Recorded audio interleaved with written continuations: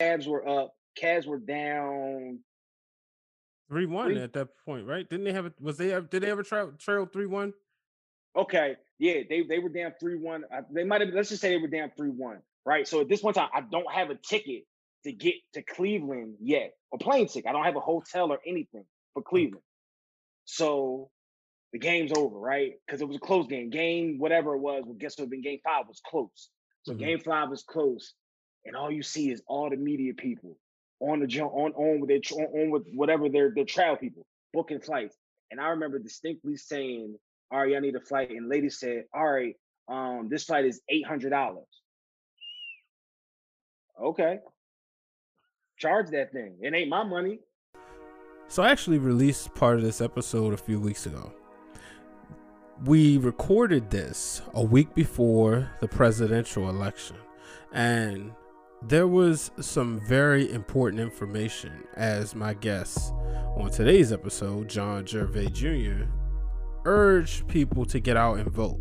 He also discussed his role as a black man in news editing today. So, you've heard some of parts of this, but I'm going to leave that part in here in case you haven't. John and I worked together at ESPN, and he's had a tremendous career. We never worked on the same project. He was more seasoned and further along in his career than I was.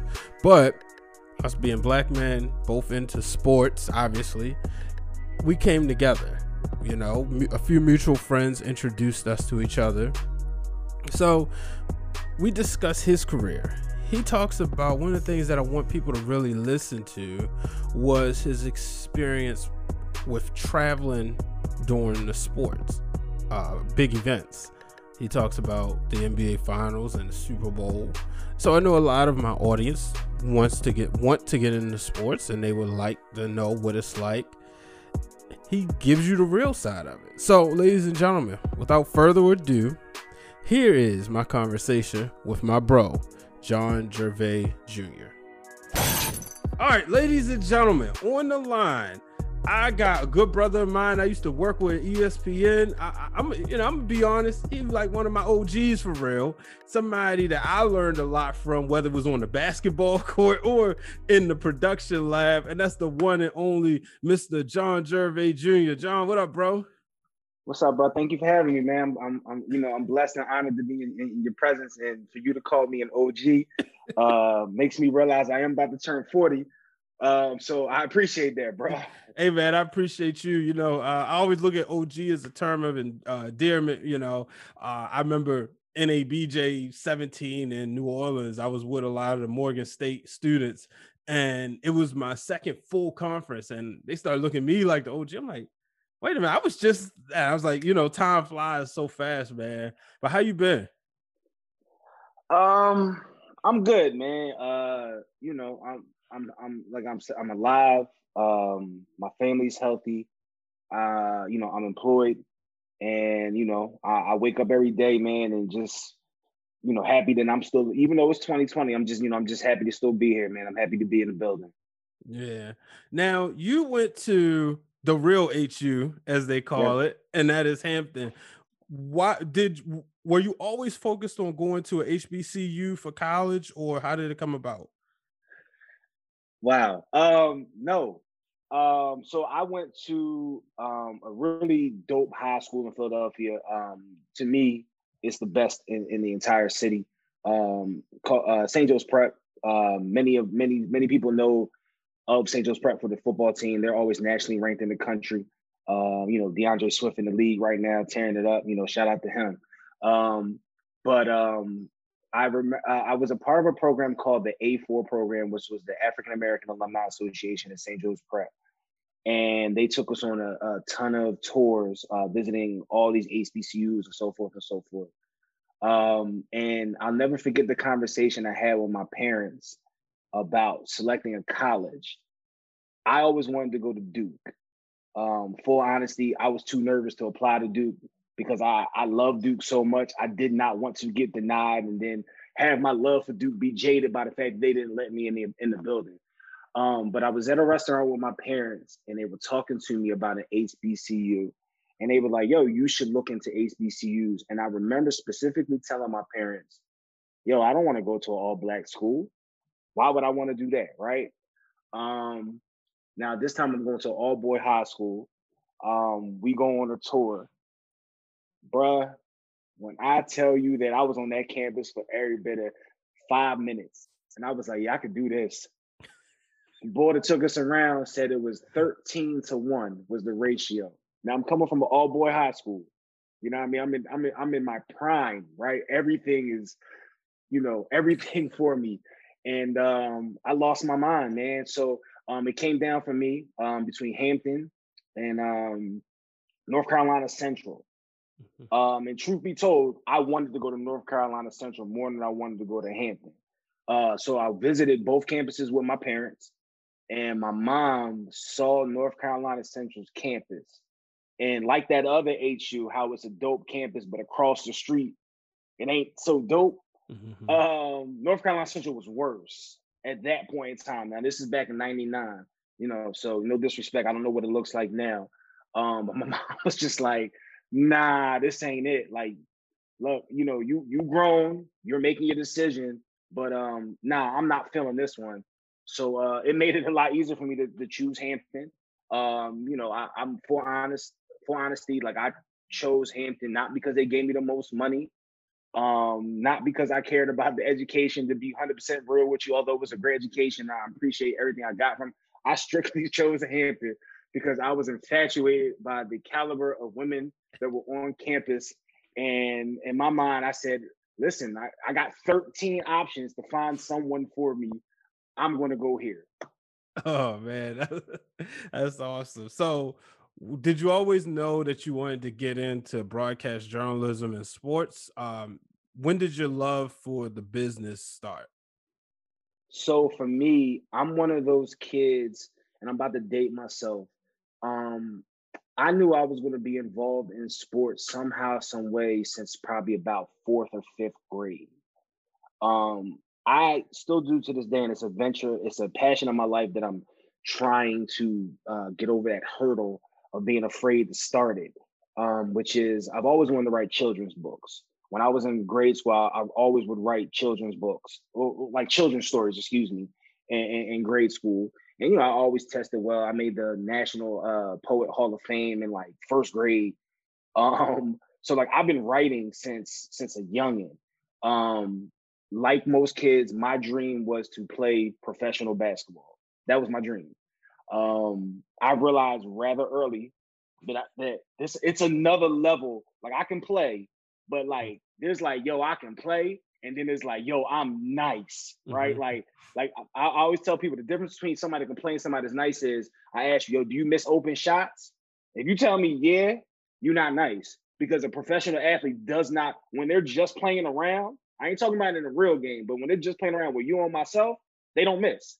Like you've seen plenty of cats come to ESPN when we were there, bro. They don't miss. Right? I remember so like you saying that line. Now I think about it, I remember you saying that with because when we met, I was this is right before they took. I feel like we met at the campuses out the hoops outside before they took probably. down those, before they started renovating the cafeteria. Obviously, we played more in the gym, but I remember you saying that line. Yeah, bro. Like, I mean, I've been blessed and honored to be able to rub shoulders with tons of great basketball minds, football minds, whatever kind of mind you want to think. Like I rub shoulders with them with any type of person. I've been around them all. Like I don't take for granted being able to walk into a gym and see Chauncey Billups. Like, I'm saying, across the joint. I'm like, yo, he just won finals MVP, and now he's checking rock with us, right? And and not even have to go to that level. Like there was tons of dudes that came through ESPN during my brief time, my little 5 or 6 years there, that played not just like play ball, but they played D1 high level basketball. And I watched them play ball, and I'm like, he don't miss. But here you go. I feel confident enough that you put me on any court in America, not at 40, but I'm talking about back in my prime, right? Like any court in America, and I'm like, yo, 2 things is going to happen. I'm going to get a bucket, and I'm going to hold my own. I ain't saying I'm about to come out here and drop 30 on nobody, but I'm going to get a bucket because I know how to get a bucket, and I'm going to hold my own because I'm smart, right? But the difference is that you can leave me open. I'm a miss. Now when I'm on, bruh, I'm not missing. But that's the difference between me and somebody that got whether it be through a scholarship to play ball or whether it just be overseas or in the NBA. The difference is I'm going to miss. They not going to miss, bro. It's a reality check. Yeah, it was definitely some good times. We'll get more into that later. But so you knew from a young age that you wanted to be in sports and writing about it. Yep. I used to back before Sports Center was the thing. And my parents love this about me. I remember distinctly being in 4th, 5th grade, and I was afraid of the dark. And I would go to sleep to Sports Center, right? Set my timer, the Sports Center. Wake up, turn the TV on. Sports Center's on. Any girl that I've ever dealt with in my life, they turn the TV on and they go, "Oh my God, I can just tell that you was just watching it, right?" Like I always was watching Sports Center. I used to have a Super Bowl tape back probably, I want to say the last team on there was the Washington. Hold up. When the Bills lost to 4, who was the last? The Cowboys was the last one, right? So the last Cowboys-Bills one was the last one on this Super Bowl tape. Dude, when I tell you that after I would wake up and get my day started, parents, they wanted you to eat your breakfast and all that stuff. I never really liked eating breakfast. I would sit down, I would pop in that Super Bowl tape, and I would watch it. I mean, bro, at that time, I could tell you Super Bowl 1 through whatever it was. I could tell you everybody that played, MVPs, who was this, who did that. Like there was nothing I did not know. So like my love for sports, it's always been there. Like to me, taking 2020 out of it and all the craziness is going and realizing as a more mature individual how less important certain things are. There was nothing more important to me than sports. Like I planned, hell, when I got married on my honeymoon, I coordinated with my wife at the time, like, yo, look, I got a fantasy football lineup. Like, I just like, like I ain't trying to be rude, but like, yo, babe, like give me like 30 minutes. Like I gotta lock in. I gotta make sure. Now, granted, that was a distracting year for me. We were planning for a wedding and all that type of stuff. So I sucked that year in fantasy. But like my love for sports, it's real, man. Like there's nothing I enjoy more in life than going to a sporting event, being an event, man. And when you get the opportunity to travel like you have, go see this game, go see that game, it does something to you because like, like I know I'm long-winded at times. No, but this is about you, bro. I remember I was my craziest year covering anything was I was at I call it the Beyonce Super Bowl, the one with Cam and Peyton played, right? First of all, that was a terrible game. I lost a lot of respect for Cam, and then I just hated Peyton Manning, man. I'm a Florida Gator fan, so I never liked Peyton. He's over. Oh man, see, I feel that way about Brady. Oh, see, you know what's raw. So you know me, I'm a diehard Eagles fan, right? Like I bleed green. I got this soft spot in my heart for Tom Brady, man. Oh, so like he's the GOAT too, right? Like he's the best to ever do it. It's always somebody's always on one. It's always you either love Brady and hate Manning or vice versa. Yeah, there's no in between, man. But so I remember that. So that particularly, I was at that Super Bowl, and I had about a month. I had a month or maybe a little less than a month on the road because Super Bowl coverage week type thing is 2 weeks. It's not a week. It's 2 weeks for people that's in the media and all that stuff. So I was out there for 2 weeks. I came home for about 48 hours, maybe 72, and then I flew right back out, and I had to go to Toronto for All-Star Weekend. So jeez, you was rolling. Yeah, I was rolling, bro. But I remember distinctly. I did 2 things during Super Bowl week that made me realize how big of a moment this was for me. Right, as a kid, like I told you a couple minutes ago, as a kid that sat there, watched Super Bowl, could tell you everything about it. I FaceTime my parents while I was on the field pregame. So, my parents are like struggling. They're like, oh my God. So I'm standing next to Usher. I look to my other side. It's like Mark Wahlberg. Behind me, it's like I see all the yellow jackets come out. So it's like the Jim Browns and all these dudes. And I'm looking like, yo, and not to steal LeBron's line, but I'm like, yo, I'm just a kid from Southwest Philadelphia, right? Like, truth be told, I'm really not supposed to be here right now, right? And not because all my friends got killed or anything like that. Now, that's not my story. But every person I grew up with from my neighborhood, nobody finished college, right?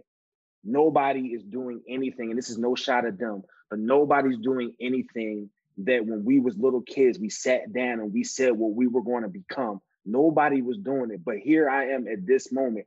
I'm not playing, but I'm doing what I said I was going to do. And I watched my parents cry. I called at that time, my fiance. I put her on the phone. I'm letting her see it. I let them watch the Beyonce Super Bowl John like live, like not on the, and I'm just sitting and I'm just going through the moments, dude. And I'm like I'm here. Mm-hmm.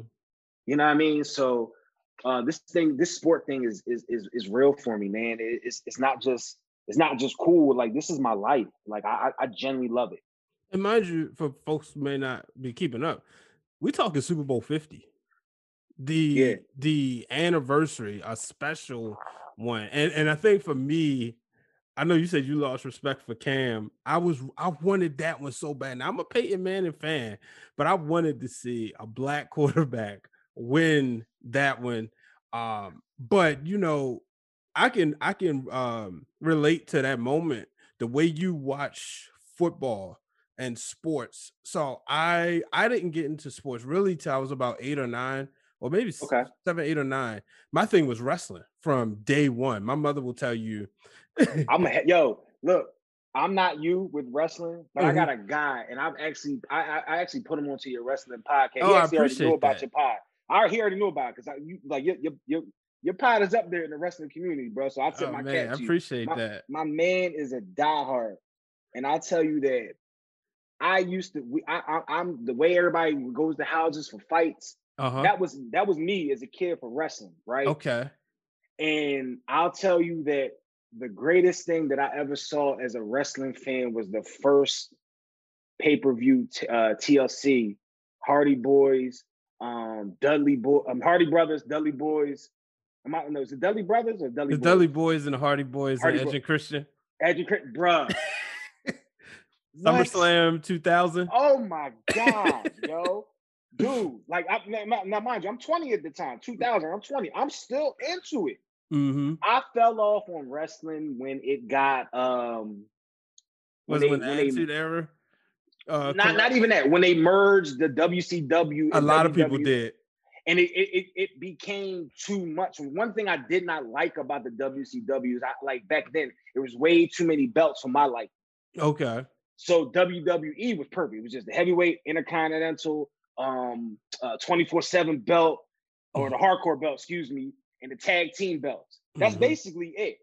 And then WCW had they had TV champ, USA champ, and I'm like, man, you know what I'm saying? But well, so hindsight 2020, if they know they messed up with that invasion angle and lost a lot of fans, but really it was two things: not having Goldberg, the NWO, which Hogan, Hall, and Nash, and Sting, not having their contracts, so they had to use the B+ players. That's like, them, baseball and basketball merging, and they say, but we can only take the minor league players. We can't get Mookie Betts in the NBA or something. And that's when they realized, like, man, hindsight being 2020, they would have just kept it separate. Still, even though they own both of them, because really they only bought it because they wanted the library so they could sell more DVDs, But my mother said she knew I was going to be a boy when she was pregnant with me because I was always kicking every time wrestling came on. And so, like, my moment like that was when I went to my first WrestleMania in 2012, just being down there. And I'm like, wow, like I can't believe it, and like the Super Bowl is obviously a goal, Super Bowl, World Series, NBA Finals. I want to go to one of those events, but like hearing your story, man, is amazing. Being able, and the thing is, being able to FaceTime your parents while Yeah, you're on the field. And, yeah, because now as parents, you work so hard to make sure you give your children opportunities, even if you have the world, right? If you have yep, the world, you want to give your children the whole universe. It's like you always want to yeah. do more, and being able to do that for them, man, I can imagine was just amazing. I mean, like I said, dude, like the look that was on their face when I did that was amazing to me. I did the same thing. So I was blessed also to be able to cover the NBA finals. I had a crazy run at ESPN where I did probably about 5 NBA All-Star games in a row. The only thing I did not do at ESPN was do a World Series, but Okay. I covered the Super Bowl. I did Cavs Warriors round one.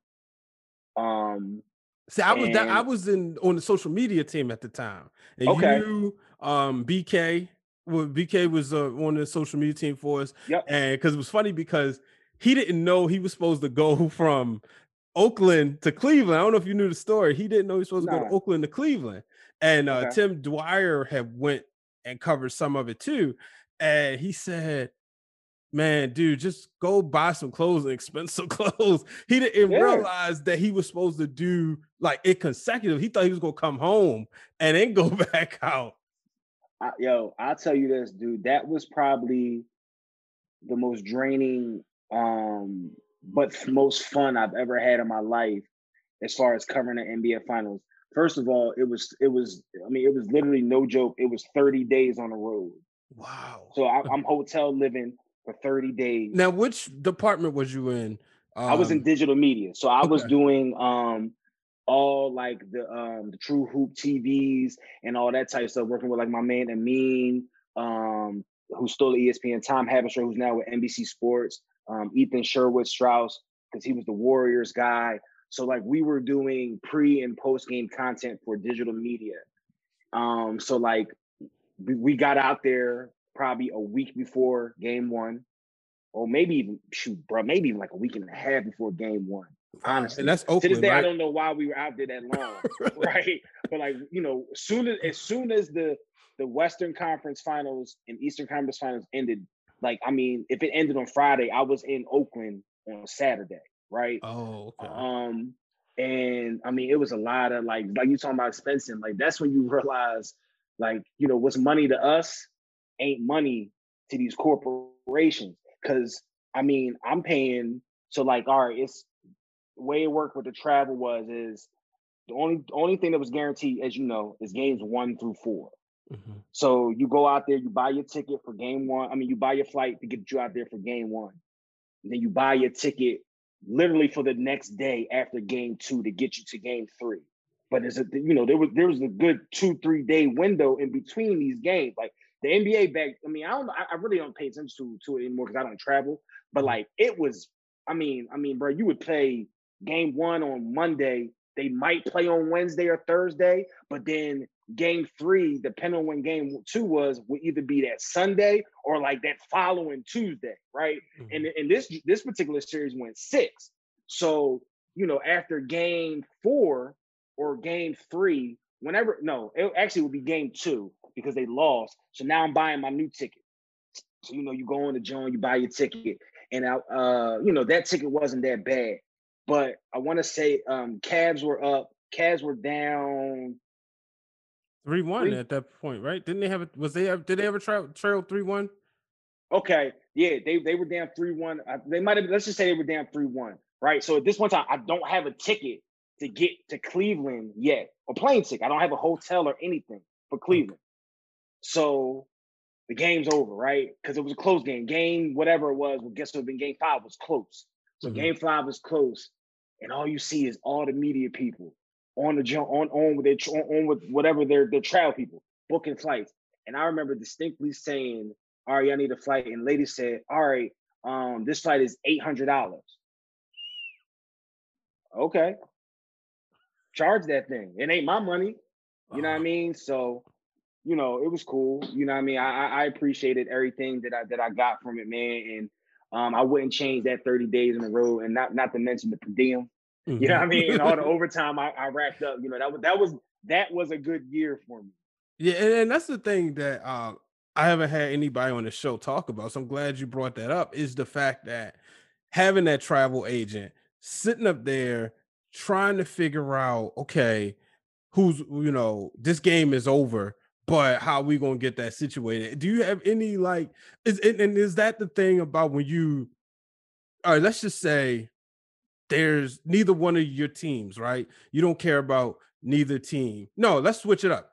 Let's say it's the Sixers and it's the Sixers and the Warriors in the finals, and it's 2-2. You find yourself rooting harder for the Sixers to go ahead and close it out sooner than hoping for that game 7.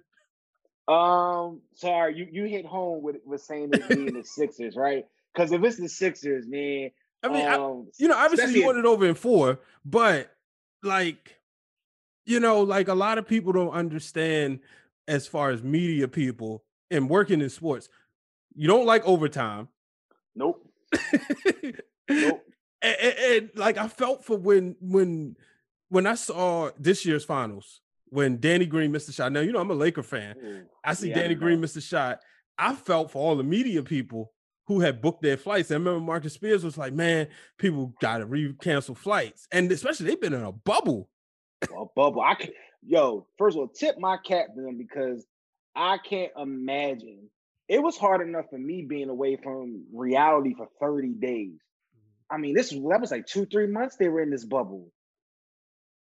I can't imagine that, man. I would have did it because that's the nature of what we do. Right. Right. It's just like these, I compare being not the athletic part of it, but like we're athletes to a degree, the media people, right? Like, like people don't realize like, those flights it's draining. Like it sounds dope. Oh, you here and there. And don't get me wrong, it's dope. But that road life is different, dude. Like, you're by yourself, right? Like you ain't got nothing but a hotel room. And the hotel room was cool when you there for a weekend or a week. But when you in this hotel room and it's a week, 2 weeks, 3 weeks, now you're in another hotel room for another week, 2 weeks, 3 weeks. And it's just like, man, like how much I can't take any more room service. Like I just want like regular food. Like I don't want the hotel burger and fries. Like I want the burger and fries that I make on the Foreman grill at home. I want the Bubba burger, not like not this $30. But I mean, I ain't paying for it. Yep. That meant that a little tip for anybody that travels. I'm telling you right now, save your per diem.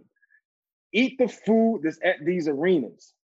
Eat the media food, bruh. Save your per diem because they feed you like kings at these major events. Maybe not game 33 of the season when you covering Bucks versus Warriors, but I'm telling you, Bucks versus Warriors in the finals, please eat that food, man. It's way better than anything you could ever eat. It's way better and you save all your money. I wish they did that at medical conferences. When I go there and like you brought up the fact on trying to make sure, missing your food, eating, just eating like restaurant food or all the time. And I went last year, I had a run where I had to go to Atlanta for 7 days. And part of it, we couldn't even get into the conference till 2 days later. I thought it was starting on Friday, and it really started on Sunday. So we were just there, me and my manager. So, but it's like, okay, it's Atlanta. You go searching. We went to a game, hung out in the park. But then by that time, Wednesday got there when we was time to go home. I was like, man, I'm ready to go home. Then come home for 2 days, then go to Philly for another conference. And you sitting there like, I just want a home cooked meal. I want to smell the kitchen. Like it's cool to check out the cities and stuff, but you want that real food. So I can 30 days, man, my hat's off to you, bro. Bro, hotel beds is cool, but it's nothing like home base. There's nothing now, like did you know anybody when you was in these cities? Did you know anybody that you could like link up with who was like from the area? So that particular finals trip, no. Fortunately, I traveled with a good base of people. I did have a homie in Cleveland that I linked up with that went to college with me. But like San Fran, no. When I went down there for the Super Bowl, nah. Toronto, no. I did like 4 Mayweather fights. I did Mayweather Canelo. No, I don't know anybody in Vegas, but like fortunately for me, which is why I love my people. I love my people. Fortunately for me, all the events I did were events my people traveled to. Okay. So like I may not have traveled, like some friends, I go to Vegas. I may not know anybody, but next thing you know, I look on, Instagram popping at that time. This is the hype. This is when Instagram's first coming on the scene and everybody's really getting into it. I go on Instagram and I see such and such is here. I'm like, oh, all right, this is dope. Like there was Mayweather Canelo. It was the best time I ever had in my life as far as on some quick travel joint. I got there on probably Thursday night, and I love doing West Coast events because it's on East. They still showing it on East Coast time, but you on the East Coast, a championship fight, that thing might end at midnight, 1 a.m. So like when I'm in New York, and if I'm covering, like I did Adrian Broner versus Zab Judah, right? So I do that, John, and fight ends at 12:30 at night. The fight ends. So now I got to do my post-game interviews. I got to get this stuff posted. And oh, by the way, you know how it is. You know how the grind is. I only got to do that. I got to be back in Bristol to do a 10 a.m. shift the next day because the grind don't stop, right? But when I'm in Vegas, the fight ends at like 9 o'clock daytime, right? I got time. I'm different afterwards. I'm not trying to speed through these interviews. Like I'm like, oh yeah, take your time. Oh, we can do another take. You know what I mean? I'm covering all the press conferences or whatever. But there was one particular trip where my man, you know Marcus, this with the Undefeated. Yeah. Marcus Matthews. Yeah, Marcus. Yeah. I was on social team with him. Okay. So my man, him and his peoples came out for the fight. They grabbed a cabana at some place on Sunday night after the fight. And this particular day, the Eagles were playing the Chargers, and the Chargers were the local team. So, dude, you couldn't tell me nothing, man. I just covered a dope Mayweather fight. And the next day, I'm sitting in the cabana. I got my drink in my hand. I got like some J's on, swim trunks. And like I'm watching in a cabana my favorite team in all the world play on television. And I don't have to like, you know what I mean? Like, so yes, I don't really know people when I go on the road, but because I love my people travel, I know people when we go on the road. So it's always worked out for me. Yeah, and that's the cool part because actually that's how we met was shout out to Lucas when y'all was rooming together, I believe. I came over. There was like this big barbecue that the lady who did sales QC did, and I remember it was like during the playoffs because that night the Tigers was playing the Red Sox. It was the night Torrey Hunter fell over the thing.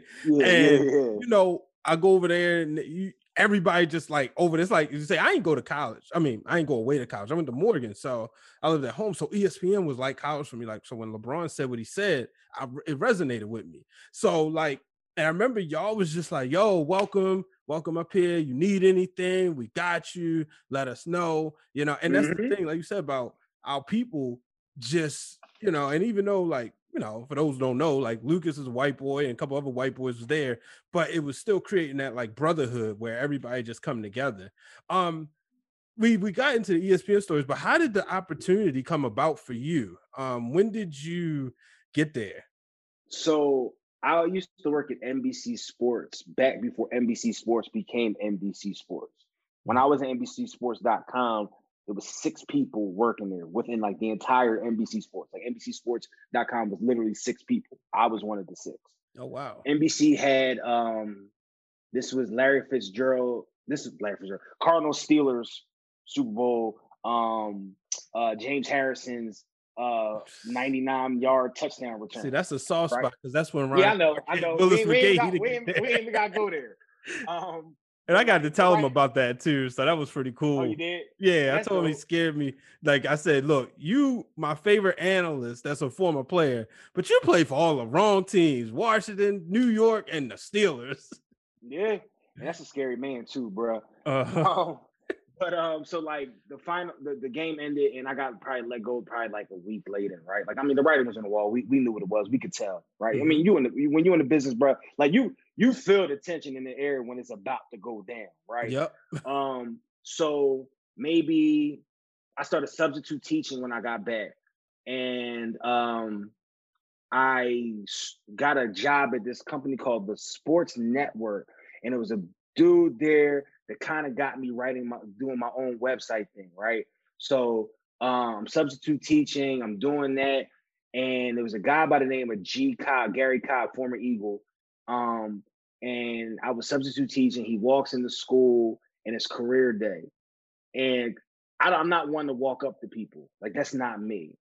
And this is, God is awesome, because there was something that happened that particular day that made God talk to me in a way where God was like, yo, step out your comfort zone, go talk to him. So I go up to Gary Cobb and I go, hey, Mr. Cobb, John Jervay, I write. I would love to write for your website. The man says, here's my card, give me a call. So fast forward, I'm now writing for Gary Cobb. I'm covering Sixers games. I'm at Eagles practice overnight. I'm just everywhere, dude. Like I'm everywhere locally. Living a dream. And living my local dream, right? And then there was a man by the name of with NABJ. His name is Sherlin Christie, right? Out of Atlantic City. He would always send like job postings all throughout the country. Like, hey, if anybody's looking for this, anybody's looking for that. So one particular day, he sent a job posting for ESPN. I responded back to him with something I don't normally do. I responded back to him. I said, hey, I would love to write for them. Here are some examples of my work. So he goes, I can't guarantee you a writing job, but what I can do is I can put you in contact with somebody who's on the video side. Her name was Sharita Johnson, right? And Sharita is a mentor to me. I still keep in contact with her today. I love her to death. They fly me out to ESPN, right? Like, here you go. You feel like an athlete guy. Fly out to ESPN. They got the car. They got my own rental car waiting for me there. When I get there, I drive there, and then I go on the tour, right? I go on the run, right? No, I'm sorry, the car wash. Car wash, right? So I interview with this person. I interview with that person. I go to lunch. I interview with this person. I interview with this person. Now, mind you, I touch down. It's probably like 9 a.m. I'm not flying back that night till probably about 7:30 at night. So that whole entire day, I'm interviewing. So I go through the interviews. Boom. Obviously I do well, right? Sharita calls me maybe 2 days later, offers me the job. Now, this time, I don't want to go to Connecticut. I don't. I'm like, I don't want to go to Bristol, Connecticut. I can't go to Bristol, Connecticut. So I was like, hey, can you give me 72 hours? I need to think. And she said, cool, no problem. She was like, this is the offer. This is how much money. I called her back at the most ridiculous time of night because I knew she wouldn't answer. And I turned down the job. Wow. She called me the next day and she said, first and foremost, as a Black female, I need to educate my brother. Never turn down a job on an answering machine. That's a bad look for you. And I said, okay. And she said, second of all, if we're going to fly you out here, do all these things for you, the least you can do is give me an opportunity to counter if you're not comfortable with the offer I made you. So, bro, I've never countered. I know what counter means, but I'm like, counter? Like, what's she talking about? Like, you offer me good money. Like, so she was like, yo, look, this is what I can do for you. So then I sat, I thought on it. I talked to a lot of people, and Pusha T came out with a song. I forget the title, but the line in the song was, able to drop it all at the age of 30 and be free to go. And at that point in time, I was turning 30. I let that song rock with me, and I said, stop being afraid, man. What's the worst that can happen? You go up there, you fail? Okay, we all fail. This is a legit conversation I had with myself. We all fail. What happens if you do well, though? I had no answer. So I said, all right, I'm gonna go. So for the first time in my life, I went up there. I was in a place by myself. When I went to college, I traveled. I had about like 4 or 5 people from my high school went with me. So I had people. I'm an only child. First time by myself in a foreign land. And if anyone has never been to Bristol, there's ESPN and like a Subway. That's pretty much Bristol, Connecticut. Like, no disrespect. Now, other cities got a little bit, but that is Bristol. Bristol, Connecticut is literally ESPN in hotels and Subway. So you can't forget the amusement park. That's only open my bad. during Shout the out to the summer. amusement park, bro. I was actually gonna go there this year too, but COVID kind of messed all that up. Oh, I was yeah. planning to go back this year. I was planning to bum somebody's family pass. To go there for employee day. I'm not going unless it's for the employee day, dude. Like, Right. I only know one way with that amusement park. If I got to go and pay for stuff, I'm like, I'm not doing all that. Like, I need the red carpet treatment. Mm-hmm. But I get out there, and I lived in a hotel for the first 30, 60 days. I lived in a hotel. Oh, wow. Yeah, because they put me in a hotel. They put me in a hotel for the first couple months that I was out there. So I found a place, and found a place, and then the rest was history, man. Like, I was working obscure hours. I was working 5 p.m. to 3 a.m. By myself. I moved into downtown Hartford, thinking I was living in a downtown life, but downtown Hartford ain't nothing. You know what I mean? Downtown Hartford at that point in time was like a 3-block radius of bars, but like, it ain't nothing. Like, it ain't like a downtown where during the middle of the day you can walk outside and see people. Because remember, I'm working 5 p.m. to 3 a.m. So like, I'm not home during the popping in air quotes for those that can't see, air quotes popping hours. You know what I mean? But like, it was cool, man. Like, I found out a lot about myself. I went through some financial hardships. You know what I mean? Being on my own. Pride getting in the way, not refusing to ask anybody for anything, which I learned later in life is the dumbest thing. Man, if you need help, ask for help, man. Like, don't kill yourself if you literally have a hand that can help you. You know what I mean? Don't let your pride get in the way of that crap. But I was there, and then the rest was history, man. Like, I started out working at what they called it was called the locals department, which was ESPN New York, Chicago, Dallas, Boston, and I was covering those events. And then we got absorbed by digital media as a whole. And I had a decision to make. Was I going to go with Numbers Never Lie or go on the digital media side? And I was about this close to go to Numbers Never Lie. This close. I mean, got put on board. Shout out to my man, Danny Corrales. He's doing this thing with the jump now. But Danny brought me on board and was like, yo, this is my man. He's the next one at ESPN. But I chose to go to the digital media side because the vision that I had, what I wanted to do in life, and the most important thing I wanted to do was travel. And digital media was presenting me with that option. Wow. Yeah, because man, that's awesome. Now, you talked about moving to Hartford. Was that always like, is that like a thing there for people who, like, once you kind of made it once you go to Hartford? Because I know I was only there 2 years, so I went from one apartment in Bristol. Then when me and my wife was dating, the 6 months we got married, she moved up. Then we just moved into a 2-bedroom that was in the same area. And we had actually thought about moving to Waterbury for a little bit. We also looked in what was the other? Shout out to Aaron for Waterbury. It was another Middletown. We looked there.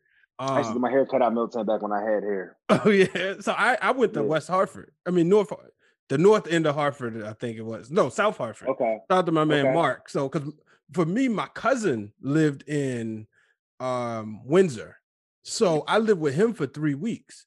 And the thing he did was he was like, hey man, you need anything? I got you. And he's like, I got you a barber. You good. And then he moved after 6 months. It was like he moved and then like a month, and then my wife came up there. But was that the thing? Like, try to get to Hartford and then you decide to move back closer to Bristol?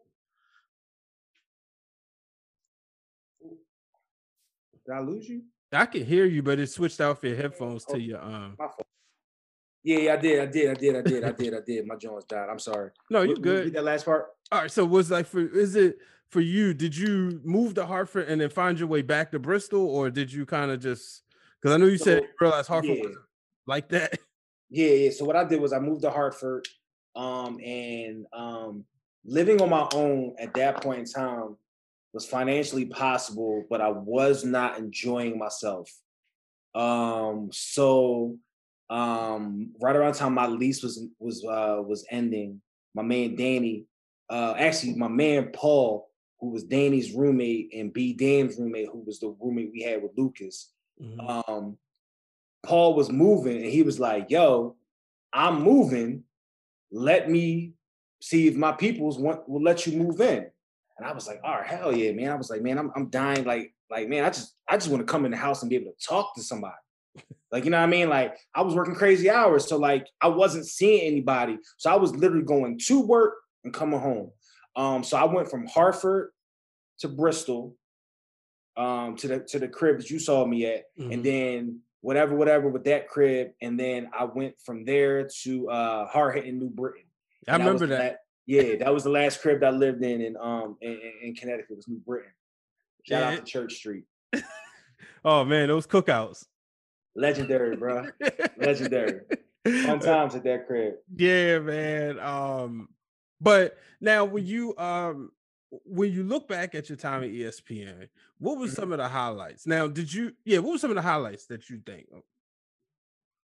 Um, I mean, outside of the stuff I said, like the Super Bowl, Mhm. Mayweather fights, and all those things, one of my biggest highlights at ESPN was I was I got to go back to Hampton and speak to Hampton students, to represent ESPN for to encourage them to get into sports, and for recruiting purposes.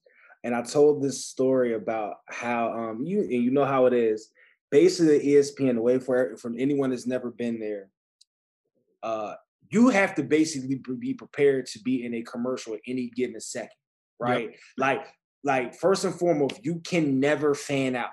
Never fan out when you see anybody, because there's a good chance that they're shooting a commercial. And what you can do, and I, as a person who shoots stuff and yourself as well, it sucks when somebody screws up your shoot on some dumb stuff, right? So I remember specifically, I'm walking to the caf, and shout out to my man Vinny, who used to be in the caf, made great food. I'm at the pizza bar, right? This is before they did the caf. I'm at the pizza joint, right? I'm Mhm. ordering my food, blah blah blah. I'm waiting for my food to come. I'm ordering actually a personal pizza back when they used to do them joints. Man, those are some good pieces. It was good pieces, bro. So I'm ordering my pizza, and I look to my left, and it's Cam Newton, and I'm like, this is Cam Newton. And my mom, like, this is Cam Newton. Like, I'm I'm just a kid from the Southwest, and this is who I thought at the point in time. Like, I was a fan of Cam, still kind of sort of am, right? Okay. Cam Newton. And then I want to say maybe I walk back, and on my walk back, I walk. You remember how the field was on Mhm. outside of the cab? So you can go left or you go right, and the digital media side was on the right. So I'm going right, and I said, "Oh, I forgot something. I gotta go get a tape from the library. Let me go on the left side." So I go on the left side. I walk past. It's Zeke.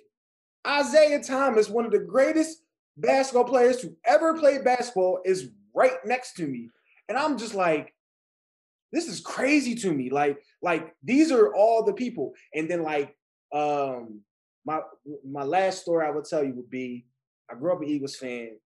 Eric Allen is probably one of my favorite Eagles of all time. In fact, when I did an interview with NABJ for ESPN, um, one of the questions they asked me is, name three people in the NFL history that aren't in the Hall of Fame that should be. Mhm. First person I named, Eric Allen.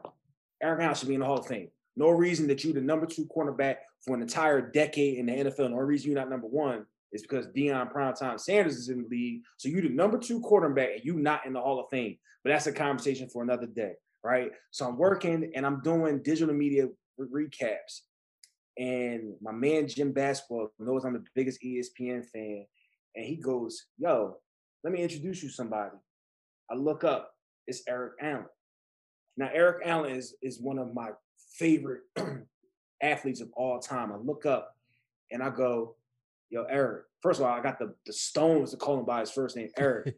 Yo, you should be in the Hall of Fame, dude. And he's like, nah, man. Nah. I'm like, he's like, you probably don't remember me. I said, don't remember you. I said, brother, I was sitting on the couch when you picked off that pass against the New York Jets and handed the ball to Randall Cunningham in the tunnel when he had the crutches. I had a pair of sneakers on that day. My mom bought it. It was the first time I ever wore those sneakers. And I said, Mr. Allen, I'm sorry. I said, Eric, I never wore those sneakers ever again in my life because Randall got injured with them. And I'm superstitious, and I threw those sneakers away. They were Bobos, by the way, too. He just laughed or whatever the case may be. But then I developed a relationship with this human being who I admired for years, man. So like that was probably like the craziest thing for me there was like meeting individuals that like not only did I that like I admired, but like they were greats to me. But for them to treat me as a peer, I mean, there's some ones that ain't treat you like peers, right? There's plenty of ones that would sit there on their phone and text away and act like you're not even there. Yep. But the ones that took the time, bro, like one time, Jeezy came up to the studio. Shout out to my man Steve Morrison. Yeah. He would always plug me.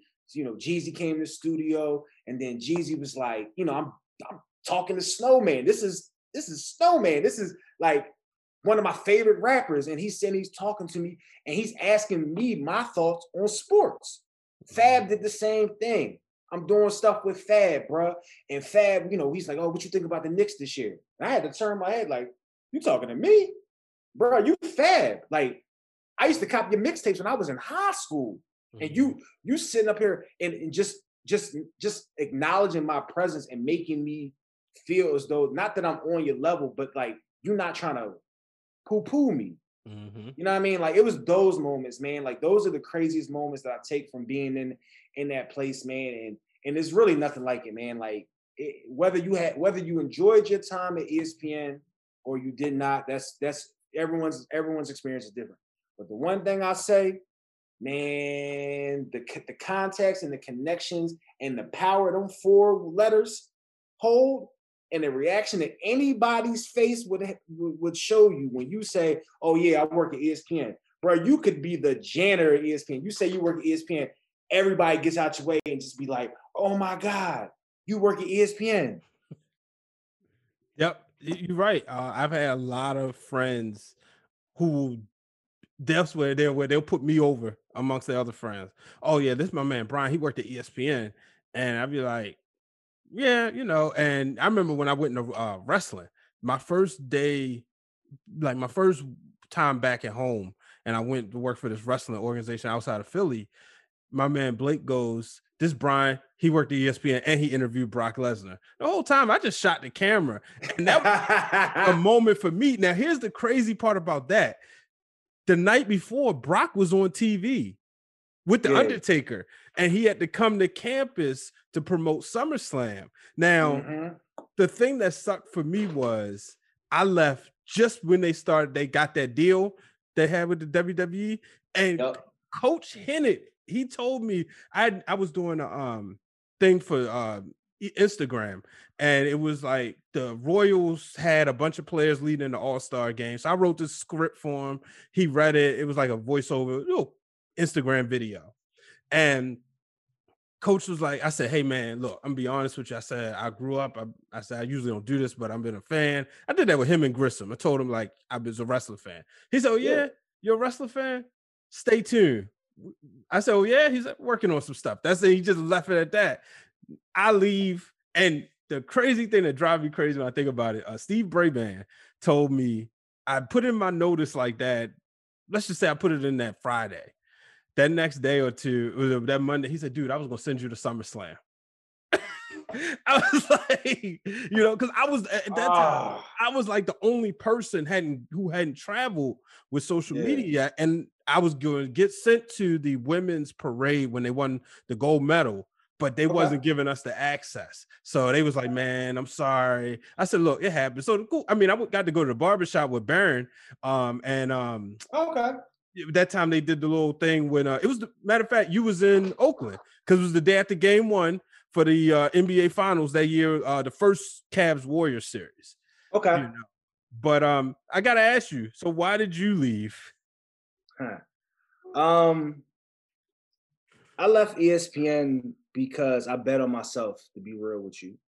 Um, I had gotten to a point where I started to notice that the things that I wanted to do were not being what I was allowed to do anymore. You tell a story about SummerSlam. My story is sneakers. Anyone who knows me at ESPN knows that I was pumping sneakers at ESPN for years, pumping it. I did a internet show called uh, From the Ground Up with legendary sneaker personality, respecting the game, Scoop Jackson, right? Mm-hmm. You know what I mean? Scoop's my guy. To this day, Scoop and I keep in contact, whatever. Nike would come to ESPN. Nike asked to speak to me when they came to ESPN, not the other way around. Nike asked to speak to me when they came to ESPN. I'm in the conference room upstairs on the first floor of building 4, and I'm sitting in this Nike execs, and I'm sitting in this just little old me from Southwest Philadelphia who just has a dream and a vision of sneakers. I started to realize that what I wanted to do, they were not going to let me do. Mm-hmm. So it became a struggle. And then I started to be a not so great employee anymore because I'm 6 years in. I was like a girlfriend who's been with you for 6 years and you just keep telling them you're gonna marry them. Well, by year 6, dude, I'm not listening to this anymore. Either you're gonna put the ring on it or you're not. And I presented people at the company with some ideas, met with people from social, met with people from my department, met with people from the basketball department, met with people from all types of departments. And everyone kind of gave me all right, we'll think about it. Well, the we'll think about it turned into me not giving a bleep anymore. And I wanted to be closer to my family here. And I just decided one day that enough was enough. I'm a bet on myself. I left ESPN in December. My last day at ESPN was December 20th, 2016. Right before Christmas. Right before Christmas. I wanted to make the bonus. That's really all I wanted to do. I love it. Yeah, by February 1st, 2017, I was hired at Complex, making double what I was making at ESPN and given 3 times the responsibility that I was supposed to do. And a month later, after I got hired at Complex, I wake up one morning and my phone is jumping. Like to the point where I'm nervous. I'm thinking something happened to somebody. Mm-hmm. It's probably about 30 to 40 people sending me an article of the front page of ESPN.com, and it's a sneaker story. It's a sneaker story. And some of the people that hit me were employees. And all the text said is, I'm sorry. And by them telling me those words, dude, it made me realize I wasn't crazy. Mm-hmm. Right? Like clearly, and if anyone follows ESPN now, sneakers are all over the thing, dude. That's all I mean. Like they come out with articles, they got videos, they got live coverage, what this person wore this day, what's LeBron about to rock, like all that stuff's happening. And I'm not saying I'm the person, because there's other integral parts. But I can tell you right now, all those people that's gonna tell you they people, this is their idea. Can't one of those people tell you that they didn't have a conversation with me before this stuff happened? Wow, man. Wow, man. That it sucks, but it seems like with us as Black people, we always being told, and we call it in the wrestling world, we call it the Dusty. You may have heard when Stone Cold Steve Austin went on his like ECW rant, like for briefly, and he said, I had this idea, and he wanted to work with Hulk Hogan when he was in WCW, and Dusty Rhodes said, no, Steve, that's for somebody else. No, baby, that's for somebody else. We'll keep it right where you at. And essentially you got the Dusty, and it's frustrating. And it's one of those things, man, you see so many people. And like you said, grateful for the times, opportunities, lifelong Extremely grateful. friendships Yeah. because of it. You know, you and I sitting here talking, and you know, I've been gone since 2015, so Yeah. 5 years, but lifelong friendships because of it. But the system there is jacked up because he is a man who's ingrained in the culture, Yep. who's educated, and they Yep. always say the scariest thing is an educated black man who's educated and who can relate. It's a reason Nike wanted to talk to you, Yep. as opposed to somebody else. Yep. And I didn't, and not to sound like the bitter person, because I'm not, right? I did my research. Like I don't want I didn't come to the higher ups with some half-ass idea, with some half-ass plan. That wasn't it, dude. I did my research. I was like, I got connects with this. I mean, anyone who follows sneakers can tell you DJ Clark Kent is legendary in the sneaker game. So I made sure that my sneaker show that I did with Scoop, we hit the legends. I had Clark Kent on it. I had the owner of StockX before StockX was StockX on the show. I had my man George Kill, who was representing Nice Kicks, who was the biggest sneaker interviewer type influencer boy in the game. I had him on the show. I mean, I had it all, right? I mean, we even did something. Now, Kevin Hart was another show we did. That was a car wash. But you get my point. Like I'm tapping into the culture. I mean, anyone follows. I had Mayor on the show, who's legendary in the game. I was supposed to have Iguodala on the show because he had some stuff coming out.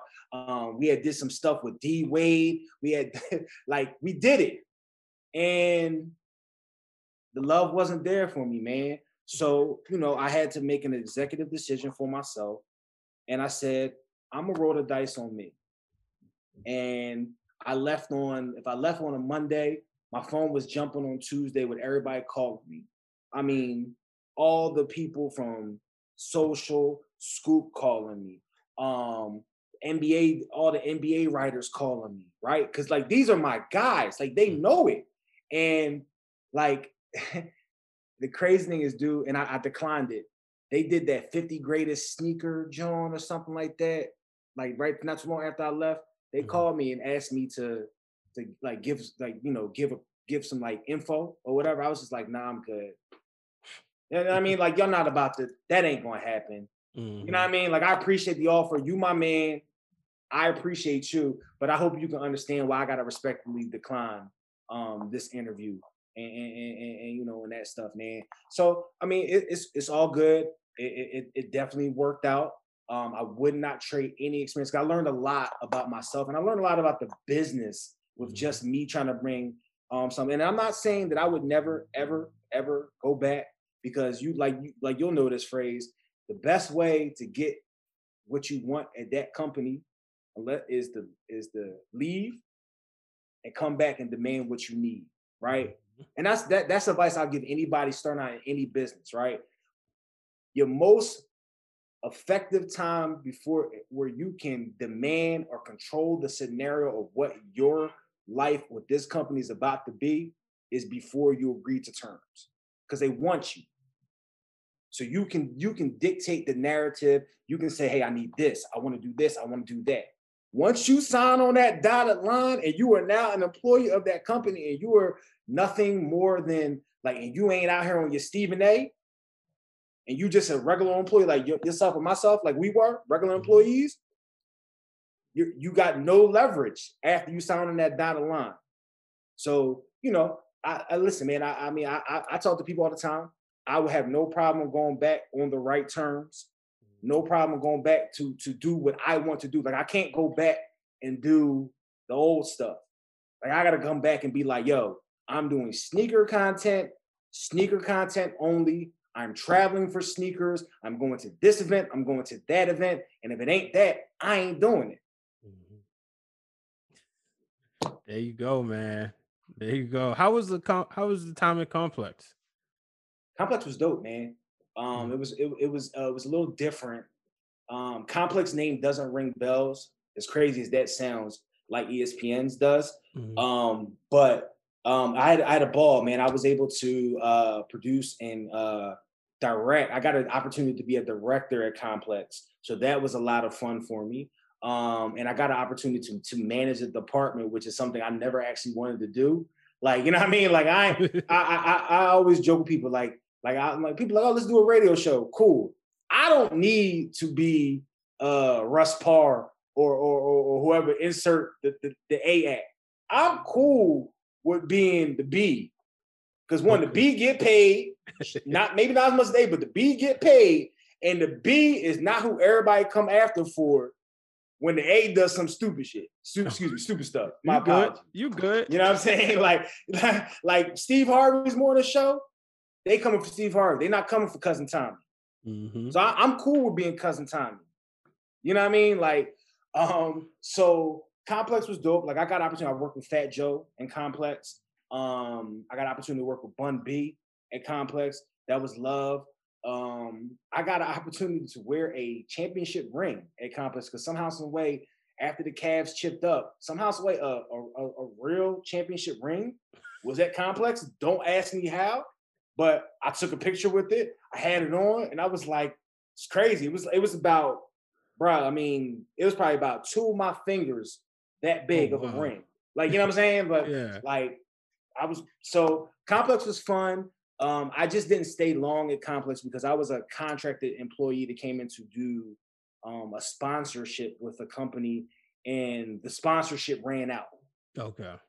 You know what I mean? So it was just the name of the game for me. You know what I mean? Sponsorship ran out. But again, one of the, I got that job because of a connection I made at Hampton with one of my homegirls that was a head of HR there. And one line, not to go off, but Drake's, what was that song Drake had? No New Friends? Mm-hmm. Anybody that's listening, let me just tell you something. That's the dumbest thing that anyone can tell you. No new friends, no new friends. No, make new friends, man. Make new friends, because new friends are connections. New friends are people that buy property. New friends are people that end up becoming CEOs of companies or head of this department, head of this department. New friends are what gets you to the next level. Old friends are what has you coming home and doing the same things you did when you were a kid. The people that you grew up with that are doing the same things, those are your old friends. Don't get rid of them because they're there for a reason. But if I don't have new friends, I don't meet you. Yep. You know what I mean? Then we're not doing this. I'm not building with you. I'm not able to be like, yo, look, my man, hey, listen, the such and such company is looking for the next great wrestling podcast. I know somebody. But if I don't take the opportunity to really get to know you and become a friend, if I listen to that song, you know what I mean? So I whenever anybody asks me anything, man, like I always like to find a way to get that into the mix because I feel like that's the dumbest song out there. It's a dope song, it rolls, but it's dumb. The concept is dumb because you need to make new friends. You need to meet new people. That is how you get by in life. Don't mean everybody gotta get in your circle, but you gotta meet people, man. Yeah, and and people got to realize like that's the reason why we in the country in a situation now, because trying to relate to somebody that can't relate to you. This man put a ball cap hat on, and hopefully by the time that this comes out, we won't have we'll be counting down to the end of the term. Please, Lord, baby Jesus. All I ask is that on November 3rd, right here, November 3rd, just oh Lord, I just asked that everything just go back to semi what it was. Not that what it was great, but it's better than what it was, what this is right now. Mm-hmm. But he put a ball cap on, and all of a sudden, and all the poor people who think the way he do think, oh yeah, he talking like, no, he not. Like Dave Chappelle said. He's talking to Dave Chappelle because Dave Chappelle makes buco bucks, and that's who we trying to help. He not helping you. He look at you as actually less than us, because at least we got something to bring to the table, which is why not to go off on that run, which is why they trying to kill us, because we are the threat. Exactly. You know what I mean? An educated black man, a focused black man, and I don't even want to be what's the word I'm looking for? I don't even want to be corny and not give the real love, because man, shout out to all the black women in this world. Shout out to the mothers. Shout out to the ones holding it down. Shout out to the ones that are because I mean, dude, I seen it with my own two eyes. I've seen it. And I ain't putting I ain't gonna put companies out there or put names out there, but I've seen it with my own two eyes how in these rooms women are talked to.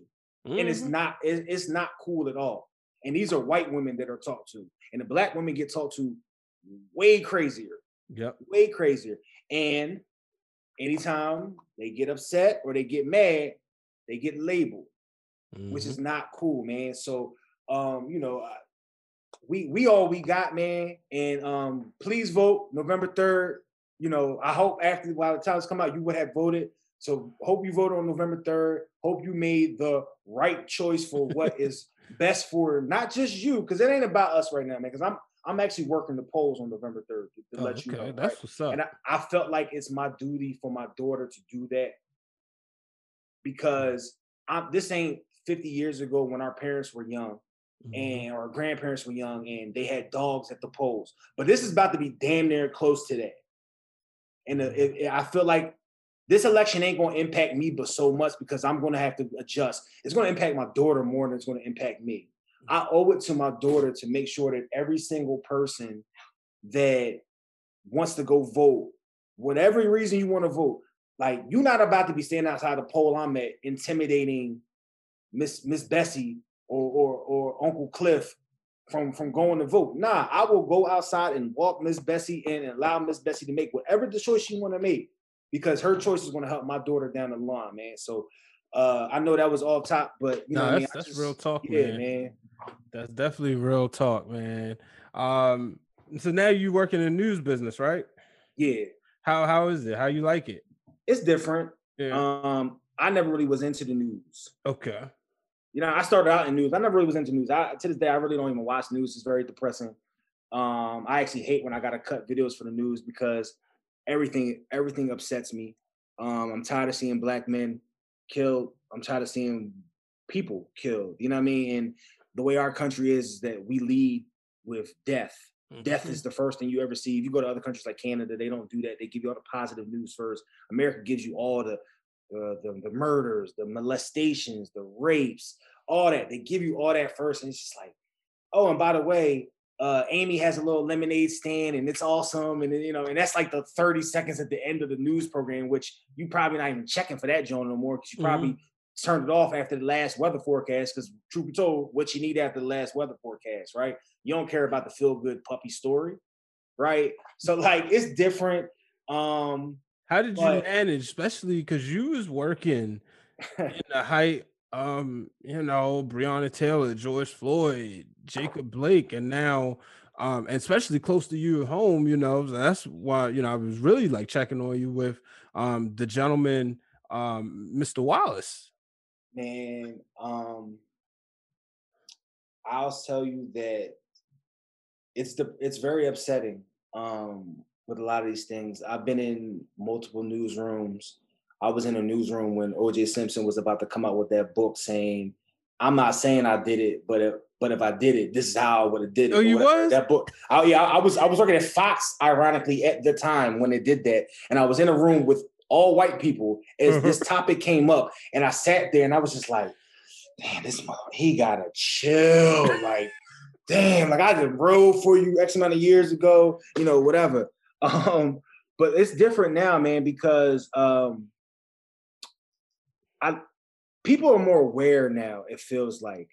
And the racist things, I went to predominantly white schools all my life outside of Hampton and been around white people my whole entire life, right? So like I feel like I have a good idea. And I went to one of those high schools that when white people that went to that high school find out that I went to that high school, they always hit me with oh, you went there.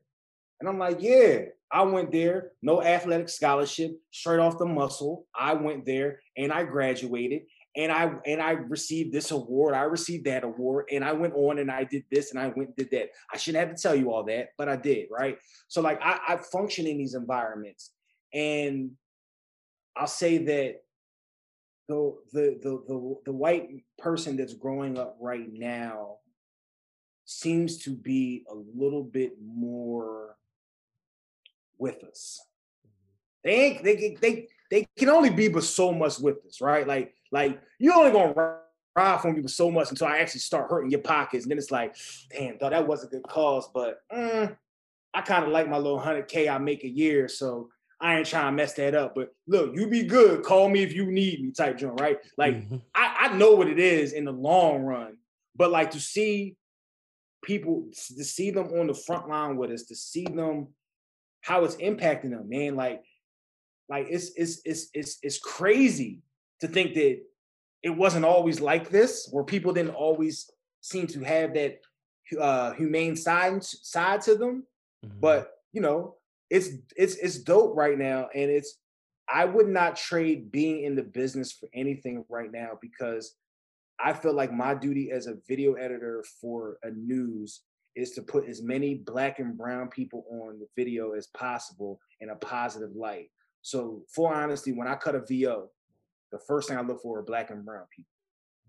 I put them in the front because I know that's going to get seen. I want people to see Black and brown people happy. I don't put your auntie on that got the slippers and the cornrows in the air. I don't put her on camera. She will not make my video that I'm editing that night. So if you're watching CBS 3 in Philadelphia and you see somebody like that, I did not cut that video. I promise you. You know what I mean? Like, I won't put you on, because I feel like that's what they do. They show you that. So it makes it okay for you to go outside like that. It makes it okay for you to go outside and be like, what was my man? What was that meme that went around where he was like, oh my God, he had the red do-rag. I know exactly. Where you gonna find? Oh my God. Not the one where my man said, I heard a white woman screaming. Anytime you hear a white woman screaming, like, not that bull. Oh my God, like, I know this. Man, but you know what I'm talking about. Yeah. You know what I'm talking about. Like, and somebody listening sitting up there yelling it. They yelling it right now. They're like, oh my God, you can't get it. Like, I'm not putting that on I'm not doing it. I feel like at my job as a Black man in this country that wants everyone to just be like, yo, we all the same. Literally. Like, if you look at man and where man has come from, no matter how you believe the start of time happened, whether you believe it the biblical way or whether you believe it the scientific way, no matter how you do it, we all coming from the same thing.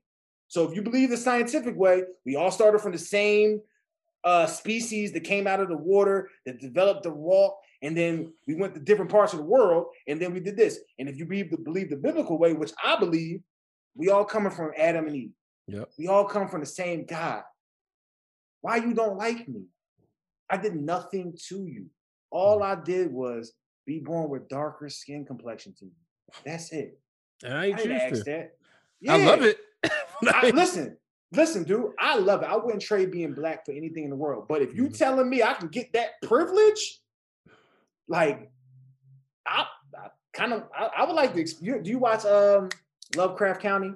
I've started it. I'm like, I gotta finish it, but I hated the show, right? Like, I thought it was trash. but there's a part in the show where they give this Black woman the opportunity to be a white woman. I remember that. Yep. I'm not saying I want to go that far, but like, I wouldn't mind knowing what it's like to walk in a store and not have to have everybody follow me. Or my personal favorite, which is for me, to be able to go to an airport, watch all these people go and not get pulled to the side and get the hand wand, and then all of a sudden I'm the person. Like, you can't tell me that that's not corny. You know, when shortly after George Floyd died, we had a massive meeting at work, and you know, it's via Zoom, everybody home, and you know, they wanted to talk about it. And mind you, my department, let's just say, I would say probably 70-30, right? And only 4 Black, at the time it was 4 Black guys. Now it's 3 because one of them left.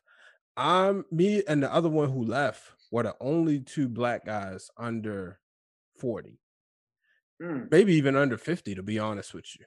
And I said on a meeting, I said, look, y'all got to understand, this is tough right now. I said, no offense to, I mentioned the older 2 gentlemen's names. I said, no offense to them, but me and Kent, my man Kent, I said, we're closer to George Floyd's age.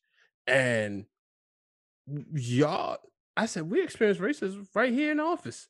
I said, sometimes I get on the elevator right there in our office building and people will clench their purse or they see me, won't hold the elevator. And you see like people on the, on Zoom, they send you the chat. Thank you so much. Thank you for saying that. Yo, that's right. And then, I got a few emails. Hey, I really appreciate you speaking up, but it's real. And, I was It is listening. real, bro. And that's funny to do that to you because I know you. You're Mhm. like the least harming black man in America, right? Like you're not about to come, like you are a God-fearing man. You just literally want to take care of your family and have fun and you enjoy wrestling. Appreciate that. Like you not like I joke and I joke because I find it humorous. I find it hilarious that when I walk down the street, I see a white lady cross the street, she clench a bag or whatever, like you just said. And I just be like, yo, if you had any idea, whoever that person that you just went to cross street, no matter how nice they are, they got a much better chance of doing something to you. Because you know what? I don't want any problems. I just want to go home. Yep. You know what I mean? And it's corny because it's like you're clenching your purse, you're doing all these things because of what society has told you that I am. I'm not that. In all actuality, if you look at it, it's your ancestors that were that. Your ancestors were the ones that did this. Your ancestors were the ones that treated people like this and that and acted like savages, even though they call us savages. Yep. You know what I mean? I don't come from an ancestral background where my ancestors decided that they wanted to make other people work for them in a demeaning manner and treat them like animals. Like I don't come from that. I come from a background of people where we believe in family. We believe in helping each other out, right? I'm Native American, right? Native Americans, they had wars, but Native Americans didn't go to war at first. They smoked the peace pipe. They sat around and they smoked the peace pipe and they tried to hash it out. That's where we come from. Yes, war is something that happened, but like our people, that wasn't our people. Our people got on boats and things like that. Our people fell for things because we trusted people. You know what I mean? Like we were a trusting people. We were a loving people. We were a caring people. Family is everything. That's where we come from. That's our backgrounds. Now, over time, people grow up differently. Things happen. Society happens. Circumstantial things happen to you in life that make you act a certain way. You know what I mean? Because I do believe you're a product of your environment. I do. Yeah. I do believe your environment does dictate a lot of things you go to, but it's not your fault that your environment is like that because people is a systematic reason that your environment is like that, which is a whole nother bigger thing, right? But like, I didn't ask for that. I don't believe that Nino Brown asked to be introduced to crack and coke. You know what I mean? Nino Brown probably grew up with his mom, having dressing him in on all them Easter outfits and stuff like that, doing his little 1-2 step for the camera and everything like that. But then somewhere down the line, something happened. You know what I mean? Whether it be, and then that turns you into this person. Same thing for you and myself, dude. Like there was a point in your life without even knowing your background. There's a point in your life where you were faced with the opportunity to do one thing right or do it wrong. You decided to do the right thing, which is why you stayed on the path you're on. I could have went down many bad roads.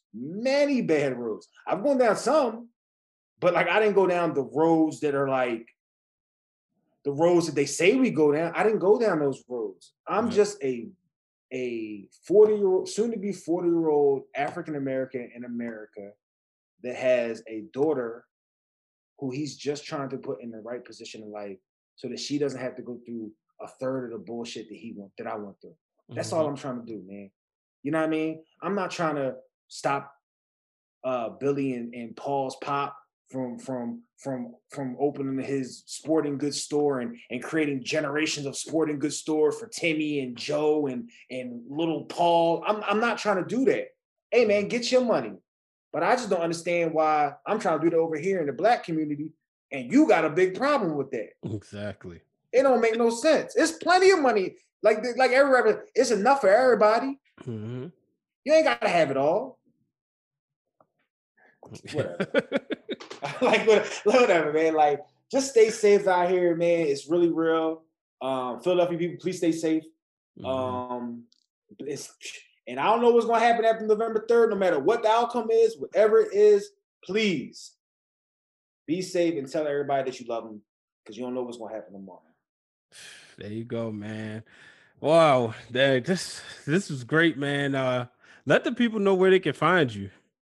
So you can find me on Twitter, Instagram, and Facebook. First name, last name, John, John, Jervay. I'm a part of the Counted Things Network. We have a podcast that comes out every Tuesday. My particular podcast is called Bomb for Black Opinions Matter. The M stands for Mother Effer. And on Thursdays, comes out on Fridays, I produce a show called Growing Up the Same with my man, Trayvon Edwards. We are on all social media platforms, all audio platforms, man, Spotify, iTunes, Google Play, you name it, we there, man. Just type in BOMM, and it's just a bunch of Black people just giving you their thoughts and their opinions and trying to talk to you in a way where you'll understand this. That's the thing, man. And we gotta make sure we let people know, like, we ain't no dummies. No, we ain't no dummies. We just out here just trying to make it like everybody else. And and shout out to the allies. Like you said, there's some dope allies, and we appreciate them. And I wonder, I said, man, are we really still suffering for OJ? Because I've said that we are. ESPN put that together, the Made in America piece, and then the other people, FX put together OJ. Yeah, they put the cute Joan, but ESPN gave you the real. Raw. And I know we about to wrap, but let me just ask you this. That episode when my man was sitting outside and he was talking to his man, and he kind of basically admitted, I remember watching that episode and I said, yes, he did that shit. Now, I ain't trying to go, because listen, I said, man, he did that shit. I was like, damn, I feel bad. I gotta ask you this. You older than me, so I remember the trial because my mother worked. I was watching the Rockets finals, bro. When they got in, I was mad. I'm like, yo, I'm trying to watch the finals. Like, the Dream versus the Knicks. What are you doing, yo? Yeah, and so like I said, I was younger, so I hadn't really jumped into sports yet. As a matter of fact, my mother, she did daycare, so she would record the trial during the daytime, and then at night she would catch up on it. So it was Court TV. That was the first time Court TV came out, bro. Yeah, and it felt forever. But and I remember like my mother rooting for OJ and my grandmother rooting for OJ. And then I sit back and I'm like, wait a minute. At the time, as a child, you rooting. It was black and white. Yeah. It was that cut and dry back then, dude. I remember where I was at during the chase. I remember at the start of the chase. Okay. Not because at the nighttime I'm in my house watching trying to watch the finals game, but I can't watch it because it's in the little small corner of my TV, and I'm watching the Bronco sit outside of whatever it was. And they done brought the Bronco back finally. They done brought the Bronco back, bro. But I remember where I was at when the verdict happened.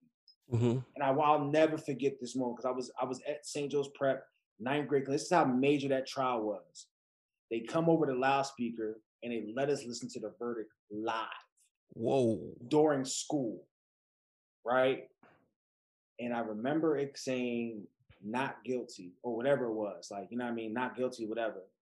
And if it's 20 kids in class, 5 of us are Black. 5 kids are celebrating. 15 kids are not celebrating. Add another one because of the white teacher.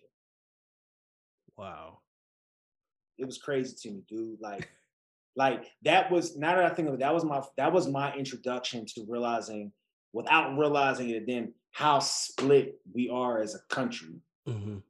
Because it was so black and white then. I'm a Black kid and I'm just rooting for this man because he's Black, and I don't want white people to be, you know what I mean? And white people don't care about the facts. They just want the Black man to get joined. Now, fast forward some time, I apologize. I was wrong. I think my man did it. You know what I'm saying? My bad. But that's how we roll. We ride for each other.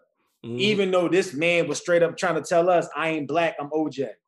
That was the thing. You know what I mean? There. And I sit back and look at it.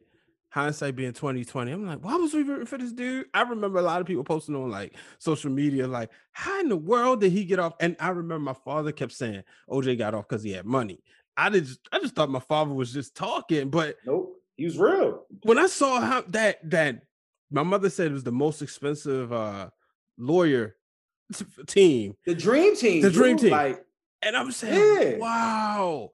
And now, like you said, hindsight being 20, so I'm like, man, that dude guilty. And it seems like ever since then, between Trayvon Martin and all the other countless names have been paying for it.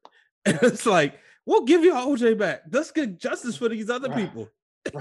Y'all can have OJ. Please. I didn't shed not one tear when my man went to jail for the Vegas stuff. I just said, damn, OJ. All you had to do was just chill. Mm-hmm. You couldn't even chill. They was looking for a reason for you to go back. You just gave it to them. But I ain't losing sleep over that. In fact, when they were saying OJ was coming home, I was like, oh, that's what's up. Now I'll tell you this before we go. Yo, he's a hell of a follower on Twitter, though. If you don't follow OJ Simpson on Twitter, you losing out, man. Because I'm gonna tell you right now, because he chimes in on everything, and a lot of times you'd be like, "Ooh, OJ, bro, you might want to sit this one out, dude." This is like OJ, like, yo, look, I done came home, I done paid my fines for that other thing with the other thing. So now what I'm about to do is I'm about to speak to the people. Okay, you got it, OJ. I ain't gonna tell you nothing to your face, but I know how you roll. Yeah. I don't know. You might can take him now. You know. I don't want to find out, bro. As long as he got a knife. Yeah, or gloves. Yeah.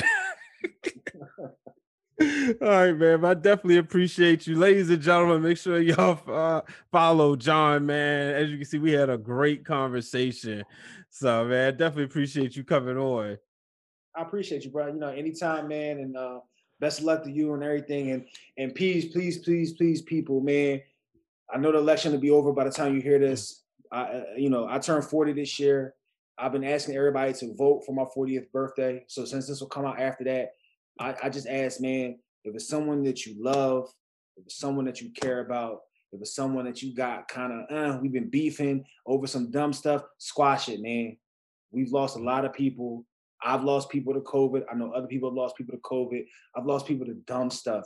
There's people that I've lost that I would love to get an opportunity to just tell them I'm sorry or be like, damn, it wasn't that deep. So I just say squash all your beasts, man. Live for today. Live for your children. You know what I mean? And just do what you got to do today, man, because tomorrow is not promised. Yeah, man, brother. Yes, sir. All right, ladies and gentlemen, I really hope you enjoyed this episode. So many nuggets, so much great knowledge coming from John. So make sure you check out his podcast and his content as well. Next week, I bring on, for the first time in the history of Breaking Through Glass Ceilings, somebody who is a current colleague of mine, my good friend, Dr. Vanessa McMains. So you may know I've been working in media relations for almost 5 years. Well, Vanessa's been there well over 10 years. So you get to find out a lot of how things was on my job before I got there, as well as how they are now. And Vanessa comes on to discuss her journey, as well as the transition into the way media is done today. Folks, do so right now. Subscribe to the podcast, drop a 5-star rating. Thank you so much for tuning in. Also, make sure you do not break hearts, but break through glass ceilings. This podcast was recorded and edited by B Waters Productions. The music by Hip